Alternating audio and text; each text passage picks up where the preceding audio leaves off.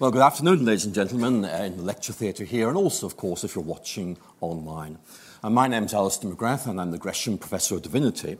And in this lecture, the fourth of my final year as Gresham Professor, I want to look at this question, which I think some of you will find depressing, some of you will find stimulating, perhaps some of you will also find interesting. And that is, if we are so great, why is this world such a mess?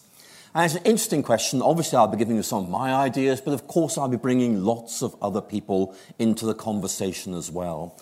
And in many ways, the important thing is not what I think, but actually what you think. In many ways, I'm giving you lots of ideas to reflect on, to see if they make any sense and see where you might take it from them. So basically, here's the question we're going to be thinking about in this lecture. If human beings are so wonderful, and I think we like to think we are, then why do we seem to make such a mess of things? And I think it's something that we always reflect on. Very often in history you find there are periods of great optimism, then they give way to periods of great pessimism. You might think, for example, of the Roaring Twenties, when most Americans were very happy to buy into the general optimism of that age. And of course, as you know, basically the stock markets, like the world, seem to be going upwards. And then, of course, the bubble burst. And the Wall Street crash triggered a financial crisis in Germany, which of course gave Adolf Hitler the political impetus he needed to get elected, with the result that by 1934, Germany had actually turned Nazi. So I think there are some very interesting questions here. And I think that in many ways, events like the First World War, the Second World War, even more recent events, I think give us a good opportunity just to revisit this question, the question of human nature. And what I want to do is explore this general question. I'm sure some of you will feel it's perhaps a rather pointless thing to do. Isn't it really about introversion, looking at ourselves, when there's so much in the world that really deserves our attention? And I think that's a very fair point. But it's also, I think, a good point to ask whether there's something about us which means we might be contributing to the problems in some way or some form.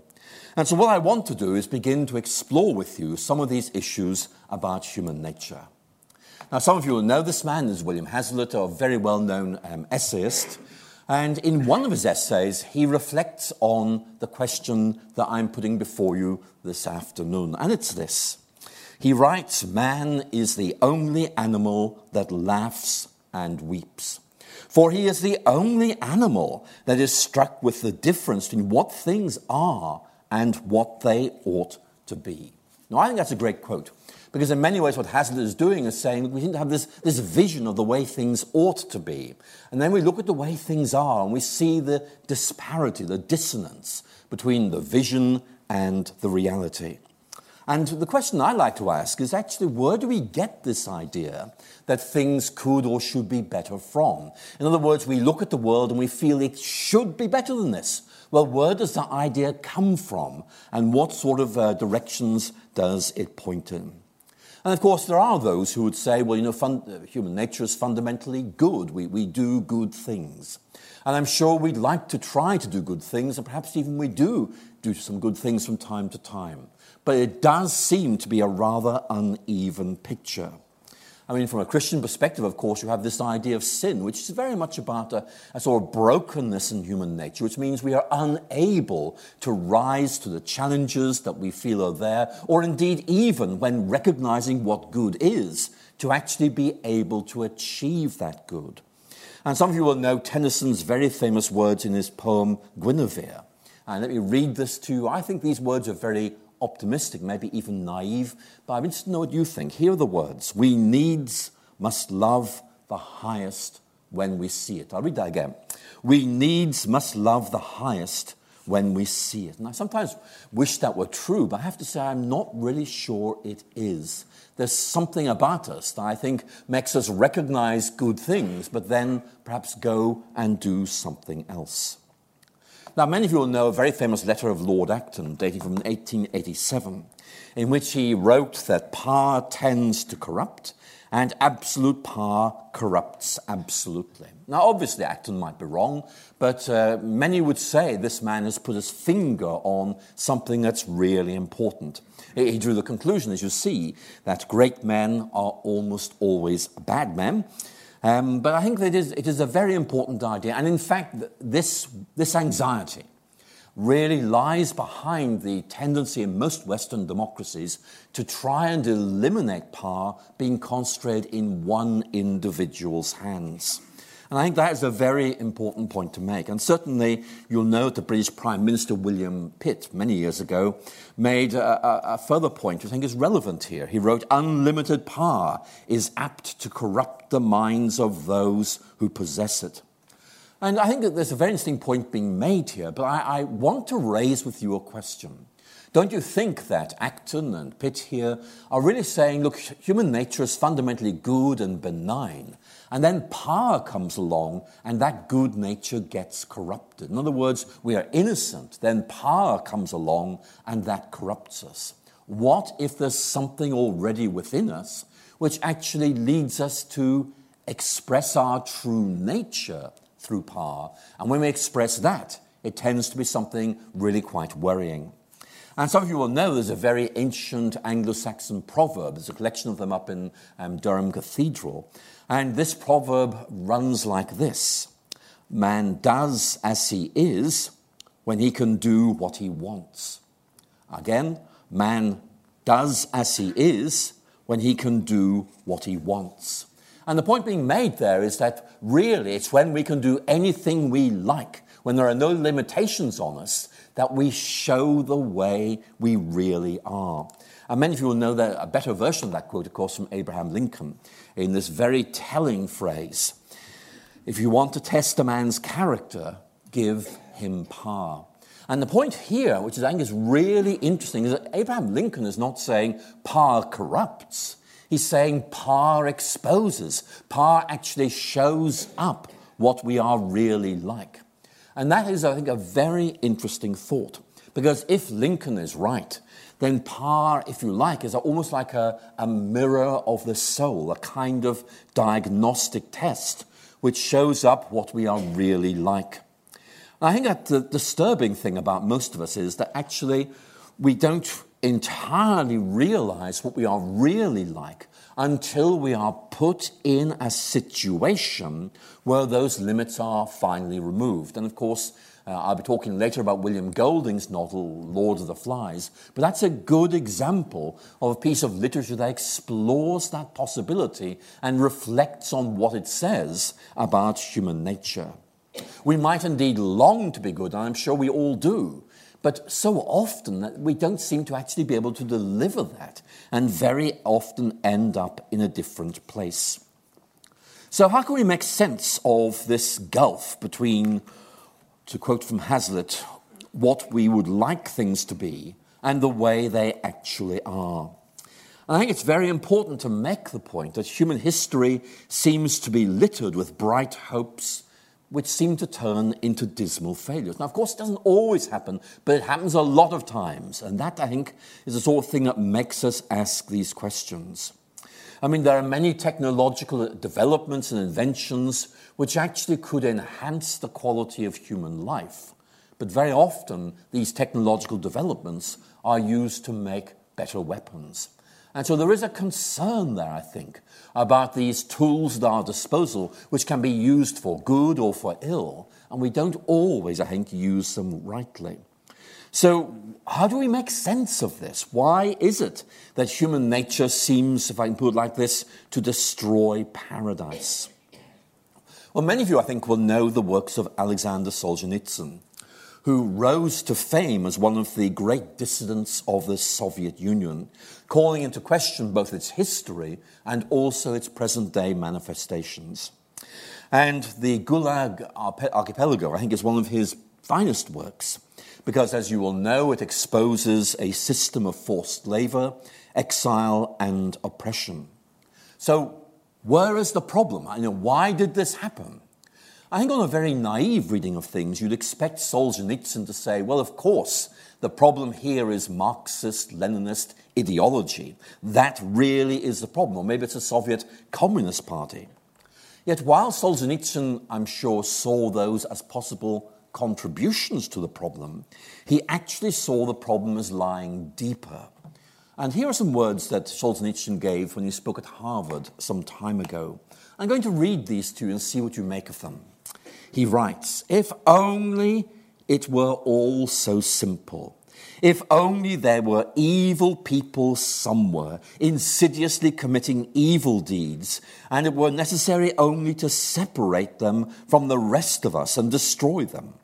But the line dividing good and evil cuts through the heart of every human being, and who is willing to destroy a piece of his own heart?"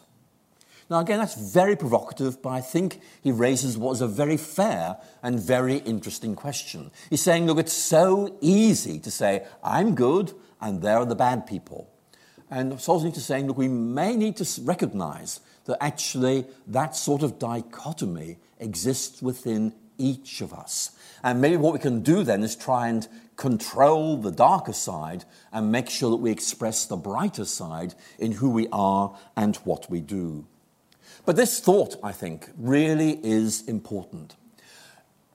I'm not saying we should be pessimistic about human nature. I'm just saying we should be realistic. In other words, try and look at some of these questions and see what difference it makes to the way we think. So let's move away from Solzhenitsyn. Let's look at the Italian playwright Giuseppe Baretti, who's best known for a play in which he made Galileo say these words, "Eppur si muove," yet it still moves, which of course Galileo didn't say, but Baretti wrote a rather nice play about Galileo in which he put those words into his mouth.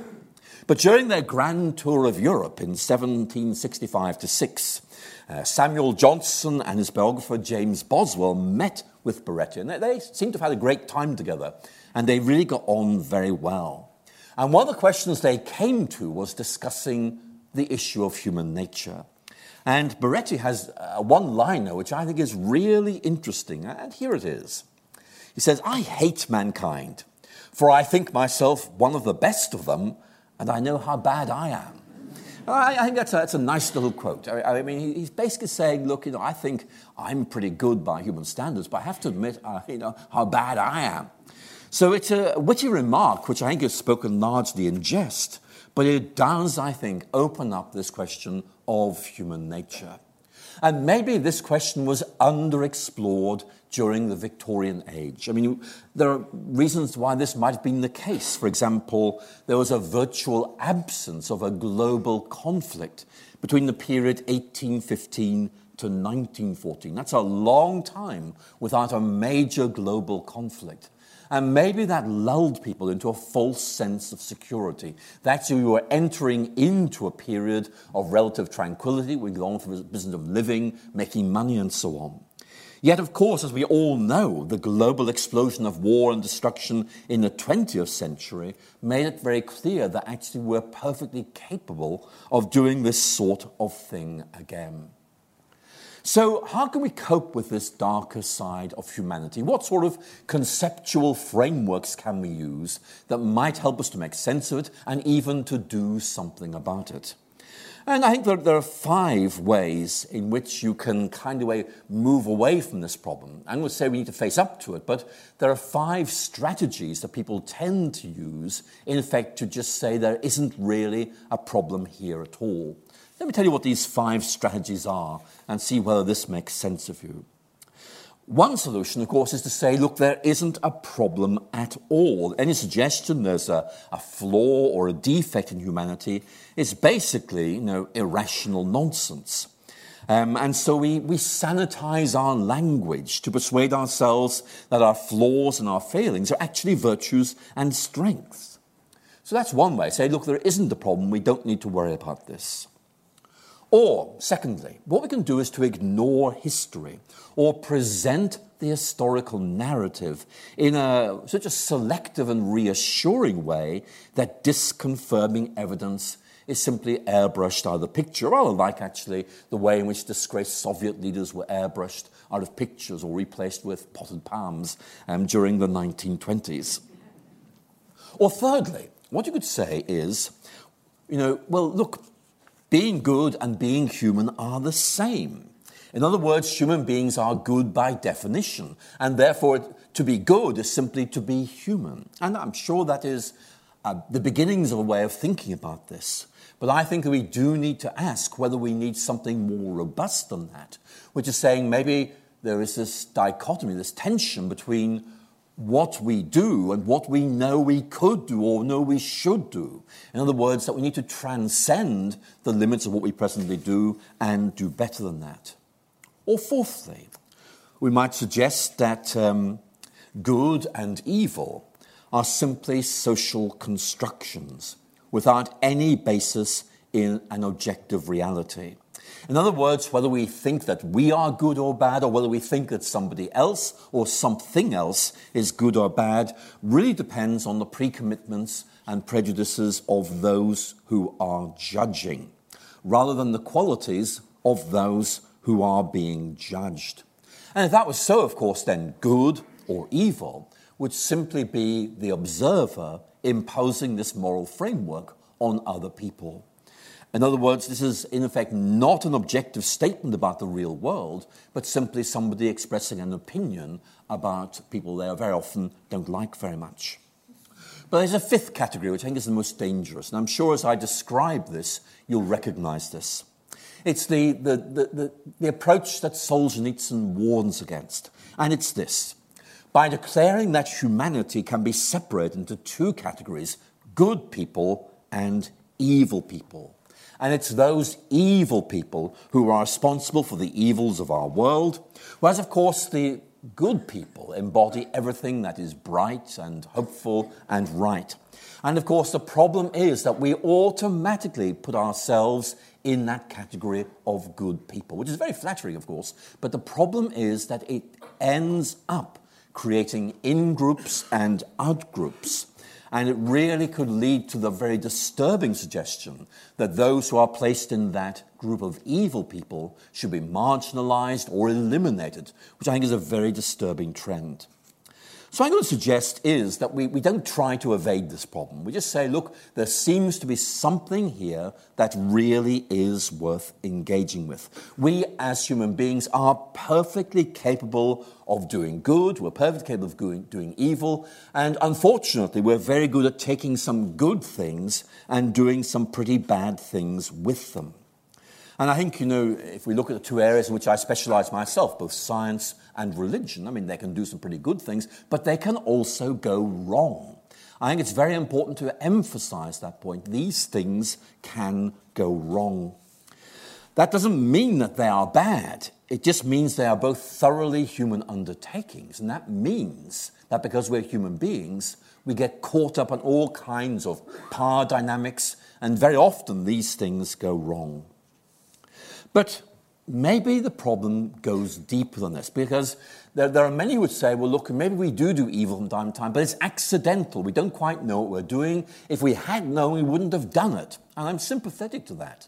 But actually, I think we need to face up to the issue that some people, knowing that something is wrong, still do it. And again, in that line from Tennyson that many of you will know, we needs must love the highest when we see it, which I quoted earlier. I mean, it does seem to be a little bit naive, that in many ways the problem is that we almost seem to be able to see things and instead of loving them say, what's in this for me? How can I exploit this? Think, for example, of the exploitation of beautiful rainforests and things like that. So there are deeper and more difficult questions here. So it seems to me that there are some important questions to look at here. And one problem I'd like to raise with you is whether we seem to lack a vocabulary which is adequate to describe this complexity with human nature. In other words, if we're saying, look, evil is not located in other people who we dislike, but actually might be something that is within us and expresses itself if we find ourselves in certain situations under pressure, then of course we have to ask what can be done about that. And of course you will all have read novels or seen movies where the central theme is somebody is placed in a situation, a very difficult situation, and as a result they start to do things which they wouldn't normally do at all, and they get locked into darker and darker patterns of behavior. I don't know if you, like me, are wondering what to do with Sunday evenings anymore because now McMafia has finished. But those of you who watched that, you'll know the point I'm getting at, how somebody gets sucked into something and gets more and more sucked in to violence, to corruption, all these things. And you keep wondering, is he actually going to break free from this? Or is he just going to get more and more entangled? And that, I think, is the kind of question we have to wrestle with, that sometimes we just find ourselves out of our depth. And Solzhenitsyn's experiences in the Soviet labor camp led him to realize, again, that quote I gave you, that the line dividing good and evil cuts through the heart of every human being. And Solzhenitsyn is asking us to, in effect, stop pointing the finger at someone else and look at ourselves instead. So that brings me to this novel, which I know many of you will have read. I suspect, like some of you, I was forced to read this novel at school. And I found it awful. And then, of course, when I actually read it again later, I thought, this is really rather good. But I didn't actually appreciate when I was forced to read it. But those of you who've read that book will know the rich issues that it opens up. For those of you who haven't read it, it's about a group of British schoolboys in the 1950s who are stranded on an isolated island in a remote region of the Pacific Ocean as a result of an aeroplane crash. And basically the kids survive and they start to figure out how to live on this island. And they set up the rudiments of civilization, and then things begin to go wrong. There's violence, there's all kinds of depravity, and basically it's a story of dysfunctionality, in effect, things going wrong. Social norms are left to one side. Basically, the situation, to use that phrase from Abraham Lincoln, actually shows us up for who we really are. Now, obviously, you really need to read this novel to actually appreciate the reach of Golding's analysis. But one of the points he brings out is that very often our sense of good is only skin deep. And when we're put in a situation where more complex forces are there, we begin to behave in a rather different way. So what is going on here? I think one of the very interesting questions we can ask is whether there is something about us which in effect gives us the capacity to almost choose who we are. And that's a great theme of the Renaissance. And some of you will know a very interesting piece of writing that dates from the time of the Renaissance. And it's by Giovanni Pico della Mirandola. I'll put it up on the screen in a moment. It's called The Oration on the Dignity of Humanity, and was given in 1486. And basically, this powerful orator rewrites the creation narratives of the book of Genesis. And what he does is to accentuate the creativity of humanity. And the idea he develops is this: in creating humanity, God gives human beings the capacity to choose where they would like to be placed in the realm of possibilities inside the created order. And so basically, the narrative, it's very improbable, it's very interesting. He's saying, look, because humanity was the last thing to be created, when humanity was created, all the existing categories were used up. And therefore, God gave humanity as the right to, in effect, choose what it would be. And here's the quote in which he develops this. This is his rewriting of the Genesis creation narrative. Some of you may find this rather annoying, but what I want to do is look at the approach he's developing. We've given you, Adam, neither a fixed dwelling place nor a form that is yours alone, nor any function that is peculiar to you alone. This is so that you may have and possess whatever dwelling place, form, and functions you yourself may desire, according to your longing and judgment. The nature of all other beings is limited and constrained within the bounds of laws prescribed by us. But you are constrained by no limits, and shall determine the limits of your nature for yourself, in accordance with your own free will, in whose hand we have placed you. Now, what I want to do is just go with this imaginative experiment. In other words, say, look, this isn't what the Genesis creation narrative says, but let's just go with this idea. What's the point he's making? And the point he's making is that actually we choose whether we reach up to become angels or reach down to become like the beasts of the field. And he's simply making this unsettling point that if our identity is indeterminate, then we end up choosing the kind of creatures we're going to be. And obviously he is setting before his audience the aspiration to reach for the angelic, to in effect show those qualities of goodness and integrity and all the rest of them. But he's saying also, but some of you will be going downwards because that's what you want to do and that's what you want to be. And while I have a lot of misgivings about this, I think actually it's a very interesting approach. And his standout point really is that we have the capacity to determine who we are or what we might become. And of course, if there is a darker side to our nature, then you can see that this really opens up ways of helping us to understand what is going on. And some of you may know G.K. Chesterton's words. Some years ago he wrote, "When once one begins to think of man as a shifting and alterable thing, it's always easy for the strong and crafty to twist him into new shapes." In other words, that we can be redirected by those in power for their own purposes. And again, many of you will have read Aldous Huxley's book, Brave New World, from 1932, in which he actually begins to map out what this dysfunctional and deeply unsettling world might look like. So one of the points I'm raising is whether we have a reluctance to actually ask these difficult questions about ourselves. And Rowan Williams, used to be Archbishop of Canterbury, once remarked, and I quote, that there is inbuilt into human beings a sort of dangerous taste for unreality. I'll say it again. There's inbuilt into human beings a sort of dangerous taste for unreality.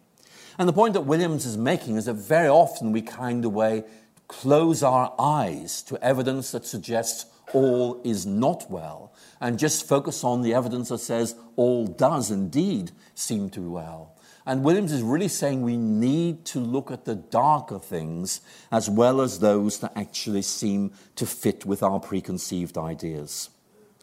So, Rowan Williams is interesting, but one of the most interesting books written in the last 15 or so years is the philosopher John Gray's book, Straw Dogs. Again, John Gray, Straw Dogs. And it's a very interesting book, and indeed, if you read it, you'll find it very unsettling, but it's a kind of unsettling book that makes you glad you read it, because it opens up all sorts of ideas.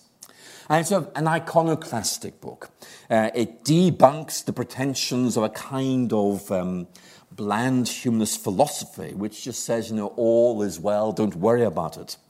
And Gray, is very, very aggressive. He's saying we need to face up as human beings to difficult truths. Listen to this. Human beings cannot live without illusion. And, what sort of illusion does he have in mind? He's saying, well, maybe religion's an illusion, maybe politics is an illusion, maybe our belief that we are good is an illusion, but he's saying we need these illusions to cope with life. Now, that's unsettling. I'm not entirely sure I agree with him, but it's a very interesting point. He argues that any belief in moral progress is a superstition, his word, which is basically at a distance from the way things really are. And he argues that there's something about us which means that we reach for the latest technology and use it to do all kinds of things that reinforce the positions of the powerful. And here is a quote from his work that will give you an indication of its tone. I expect most of you, like me, will disagree with this, but there is just enough truth in this to make it worth thinking about. Listen to this. Without the railways, telegraph, and poison gas, there could have been no Holocaust. And I think the point he's trying to make, maybe he overmakes it, but the point he's making is basically that we invented these things and we use them to express who we are. And some of us use them in deeply disturbing ways, and maybe we who are judging those might be those who do those things ourselves one day. So it's a very unsettling thought. And in place of these illusions, what Gray calls them, Gray himself offers a ruthlessly Darwinian account of human natures, which in effect says we are powerless to become masters of our own destiny. We're controlled by forces which we ourselves cannot control. And his point is that we have to learn to live with this. Now, many would say, well, look, there may be a point here, but it is being overstated. And I would be in that group of people, I think. But nevertheless, I've got to say there seems to be something here that is worth thinking about. Here's another overstatement. Again, easily, I think, critiqued, but nevertheless, it needles us because there's just enough truth in it to make us say, well, I think he's overstated, but there is something here. Listen to this. Human beings are weapon-making animals with an unquenchable fondness for killing. Now, I think that's an exaggeration. But I have to say to you, every now and then I see something and I say, I wonder if he actually was making a fair point there. So what might religion have to say about this? Well, I think there are some interesting ideas we could explore here. And as you would expect, I'm going to touch on this idea of sin, which seems to me to be a word that some of us are reluctant to use, but actually it's very hard to avoid using this word precisely because there seems to be something about us as human beings which fits into this broad category. So let me explain in general terms what a theological notion of sin is like. It really is used to designate a flaw within human nature, which prevents us from achieving our true goals. It's not really a moral idea. It may become a moral idea, but actually it's more a sort of religious idea, and it's saying that if our relationship with God is damaged, this leads to all kinds of outcomes. And certainly we can use the word sin to designate individual actions which represent a failure to achieve our true goal, and also to the underlying human state, which gives rise to those individual acts of sin in the first place.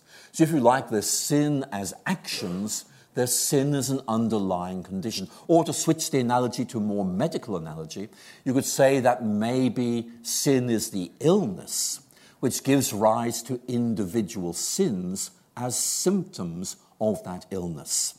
And if that is so, then of course, there's a limit to the utility of saying, stop doing that, when, if we use this medical model, we are required to be cured of what is that causes us to do this in the first place. And certainly classic writers like Augustine of Hippo in the 4th and 5th centuries argue that human being can be seen as damaged or wounded or broken. In other words, that we are impaired, that we need healing and restoration if we are to achieve our true aspirations and goals. And what Augustine is saying is that actually, although we think we are free, we are actually constrained and shaped by influences we don't fully understand or appreciate, and so think we're acting freely, whereas in fact we are acting on the basis of complex forces that we don't understand, such as, well, let me give you 3, our evolutionary past, our personal weaknesses, or by the seductive whispers of delusions that have become the received wisdom of our day. So as I said, I think if we didn't have that word sin, we'd end up inventing it, because there is a need to find some sort of vocabulary to try and describe this tension we see within human nature. And again, staying on this theological side of things, you could say that that human beings bear the image of God and are sinful. The image of God, if you like, is drawing us upwards to make us yearn to do good things, to yearn to be better people, and yet there is something within us which seems to drag us down and in effect frustrates those desires for goodness that we find within us. And again, many of you will recognize that kind of thing, longing to do something, yearning to do it, and yet just finding that, the spirit may be willing, but the flesh is weak. There's a real problem there in actually trying to do it. And so if the image of God affirms our need to reach upwards, to grasp and be grasped by God, then the notion of sin talks about a darker reality, namely our tendency to be drawn and be dragged down. Now, of course, many would say, well, this idea of sin needs to be critiqued. I mean, many philosophers in 18th century France felt it was an insult to human dignity. It's suggesting that human beings were flawed and fallible, prone to selfishness and violence. But I have a feeling that, this may be rather over-defensive, that actually maybe there is something here that we need to take very, very seriously. Because one of the great concerns that a number of political philosophers have, John Gray is one of those who's concerned about this, is that if we have idealized views of human nature, we will also have idealized views of society. And we get frustrated because we cannot achieve them, and therefore we decide to achieve them in our own ways. And of course, that is really quite unacceptable. So I think there are issues to look at here. I think that the idea of sin really is important. And of course, the point I'm going to make is that, this narrative, this framework, I think is quite helpful in answering difficult questions. And here is a difficult question which I think we need to think about. Why is it that every human institution seems to subvert its own goals? Let me read that to you again and see what you think about this. Why is it that every human institution seems to subvert its own goals? I mean, look, let me give you an example. The Christian church regularly falls victim to social forces and pressures, such as, for example, the need to accumulate financial resources. And in the pursuit of those resources, many would say, and I think I'd be very sympathetic to this, actually lose sight of, or perhaps even lose altogether the original vision which drives it. That's a real concern. Countless institutions, whether they are religious or secular, find themselves collapsing or failing through human flaws. For example, take the recent situation where the United Nations sent peacekeeping forces to protect vulnerable communities in Africa, Sierra Leone and elsewhere. What happened? Well, those troops ended up raping and abusing local women and gave rise to a new social phenomenon, the so-called peacekeeper babies. And Ban Ki-moon, who was then a UN Secretary General, described this as this sexual abuse as a cancer in our system. And I think that's a very powerful statement of this. And again, you've seen the newspapers recently. I'm sure you're all as disturbed and perplexed as I am by the scandal of Oxfam and other humanitarian agencies that work in disaster zones, such as Haiti. And, part of me says, why did they do that? And yet another part of me says, maybe there is something in human beings, all of us, which might lead us to do that kind of things. And we need to be very, very careful and ask, what can we do to rein that kind of thing in? But let me go back to that quote from Ban Ki-moon, who talked about the behavior of UN peacekeepers as a cancer in our system. Because what I want to do here is quote to you from the theologian Reinhold Niebuhr. And he basically says, look, there are flaws in human institutions. There are flaws in human society. But we so often say, that's society. Whereas I'm an individual. I'm good. Society's bad. And Niebuhr was saying, no, I'm sorry. The problem lies partly in you. He writes, the flaws in human institutions arise from corresponding flaws in human nature itself. To use Ban Ki-moon's phrase, the cancer doesn't just lie in the system, but in the individual human beings that make it up. And actually, that's one of the reasons why Reinhold Niebuhr, who became very interested in politics, was so respectful of the American constitutional system, precisely because it had so many checks and balances intended to stop any one person from becoming all-powerful and able to do things. Everything had to be checked. And I think that's a very important point. Niebuhr thought we had to develop workable means of preventing the excessive concentration of power. So I think there's some very interesting points here. I'm not in any way saying that we're pessimistic about human nature or indeed our potentials. I'm saying we do need to say there are these darker sides to things, and we need to incorporate this into our thinking to make it realistic and informed. So that is a point I want to emphasize. Now, obviously, there's a lot more that I could say about this. And one of the points I could make, which I think would take a lot longer to make than I have time for, is to explore how this idea of sin, in effect, is not to be seen as something that causes us to be pessimistic, but simply something that says to us, let's face up to who we are. It's a bit like a doctor saying to you, I'm sorry, the medical condition you have is this, and it is affecting the way you behave, but there is something that can be done about this. Let's see if we can work on this. But I haven't really enough time to explore this.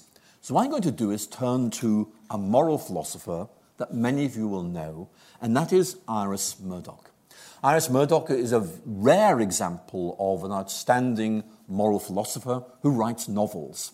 And actually, one of the reasons she wrote novels is that she felt it was in real-life situations described in novels that you really began to be able to grasp the difficulties individual human beings face in being good in a complex and messy world. And again, remember I picked up on that novel, very well-known novel, Lord of the Flies, precisely because that's the literary form it takes. It explores these deep philosophical and theological issues using a story that engages you and helps you to enter into the mindset of the actors in the story.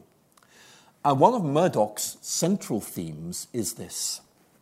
We find it very, very difficult to face up to our own failings. We prefer to construct a facade or a narrative in which we are heroes or heroines or the good guys, whereas in reality, the darker side is there and is not being addressed.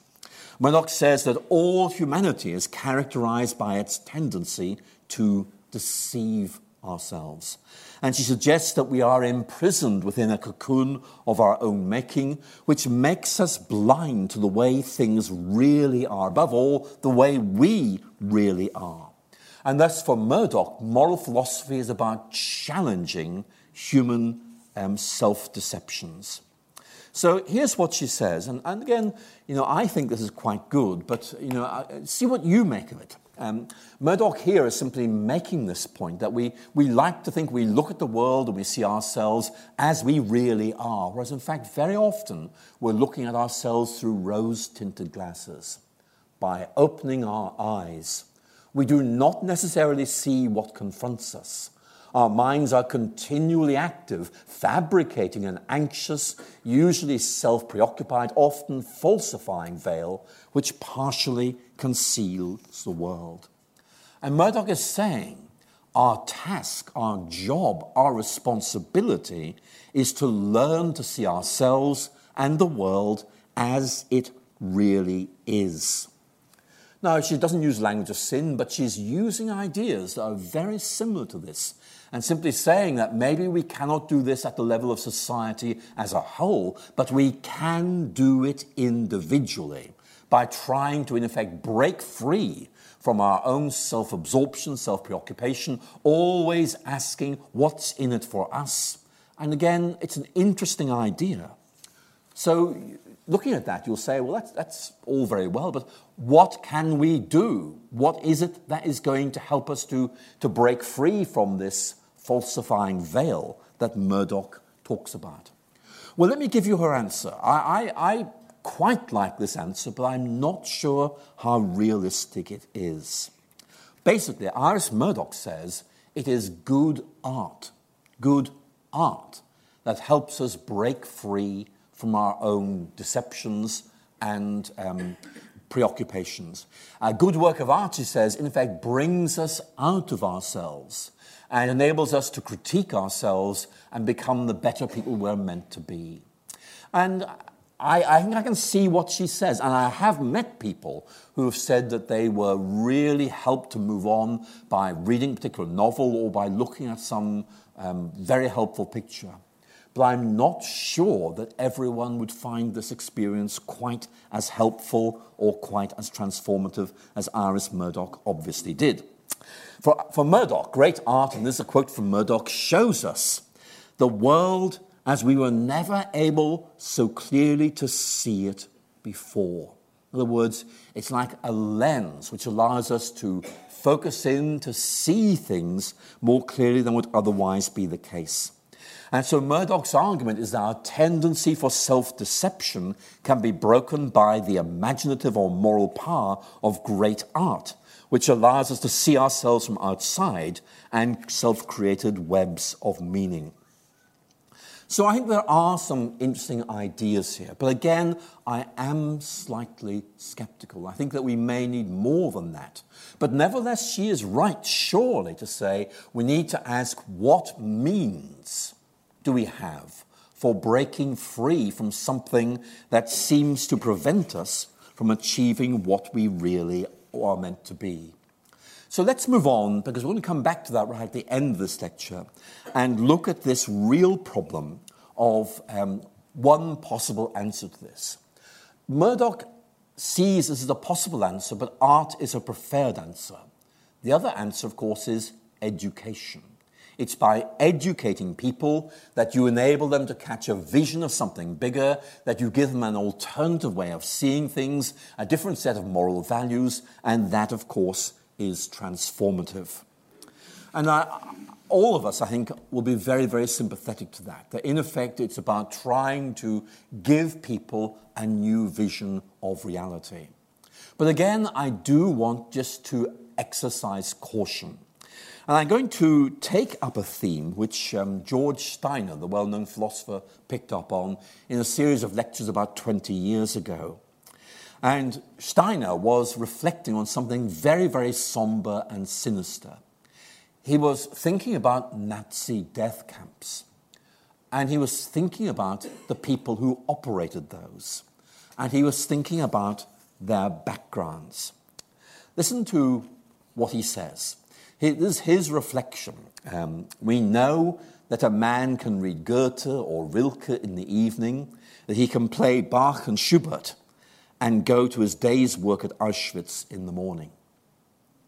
Now, what Steiner was picking up on was this, in his view, and of course this was his own background. I mean, Germany was the most cultured of nations.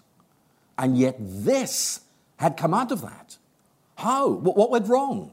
And in effect, he was reduced to despair that a nation which invested so heavily in good education at secondary and tertiary levels seemed to produce people like this capable of doing these things. And his point, I think, is important. Now, I have to say I personally doubt if many of those running these death camps did read Goethe or were even capable of playing Bach or Schubert. But, you can see the problem he's trying to get at. That, in effect, German poetry and music, which were emblematic of culture and civilization, failed to humanize. And that, I think, is really the issue I'm exploring with you in this lecture. How can we humanize ourselves? By which I mean, how can we become the people we're really meant to be? And Murdoch might say it's through great art. If we were to take a perspective of Christian theology, it would be through redemption, through the moral vision of Christ, or through a love of God, which energizes us and helps us to break free from self-preoccupation, self-absorption, and actually do some good things in the world. Or it might indeed come partly through education, which helps us, I think, to see things The difficulty simply being that there are other things that do indeed drag us down. So here is Bertrand Russell, a philosopher who I greatly admire. He writes beautifully. And this is Bertrand Russell in what I'm afraid is a rather somber mood. He emigrated to America during the Second World War, and he was looking with despair at what was happening in Europe, what was happening in Japan, and what was happening in America around him. And he wrote these words, and you could almost sense the desperation, the sheer disillusionment here. Man, he writes, is a rational animal. So at least I've been told. Throughout a long life, I've looked diligently for evidence in favor of this statement, but so far, I have not had the good fortune to come across it. He writes beautifully, doesn't he? But the point he's making is that there seems to be something about us. You know, if you think, for example, of Cold War rationality in the late 1950s, the only way to stop a hot war was in effect by being able to assure the other party that if they fired first, they would be annihilated with a salvo fired in return. And again, Russell was reduced to despair about this. Is human moral decision-making being reduced to this kind of rational calculus? So that really is the issue I've been exploring in this lecture. And of course, the point I'm trying to make is that we need to think about human nature, ourselves and corporate gatherings of people. And obviously, I've offered you a number of approaches. I've looked at the religious approach. And you may, as I've been talking, have thought, some of you, of a passage from St. Paul's letter to the Romans, which actually captures this dilemma quite well. I can will what is right, but I can't do it. For I don't do the good I want, but the evil I don't want is what I do. And you can almost sense the frustration. And the key question then is, who will set me free from this body? Who's going to, in effect, break this power so I can become the person I've really meant to be? And of course, for Paul, that is through the whole idea of redemption.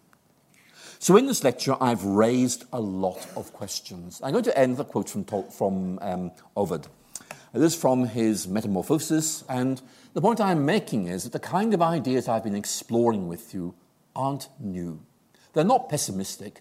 They're kind of the wisdom of the human race that we need to try and figure out how to deal with ourselves. And look at this.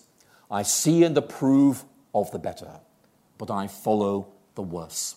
And that seems to me to be a very fitting way of ending this lecture, simply to say there's a problem here. But, you know, if you realize there's a problem, that might help you do something about it.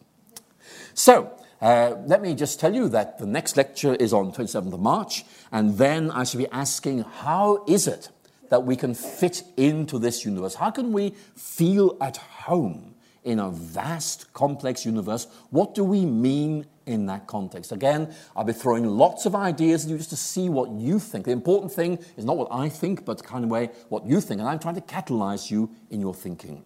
Ladies and gentlemen, thank you so much for listening.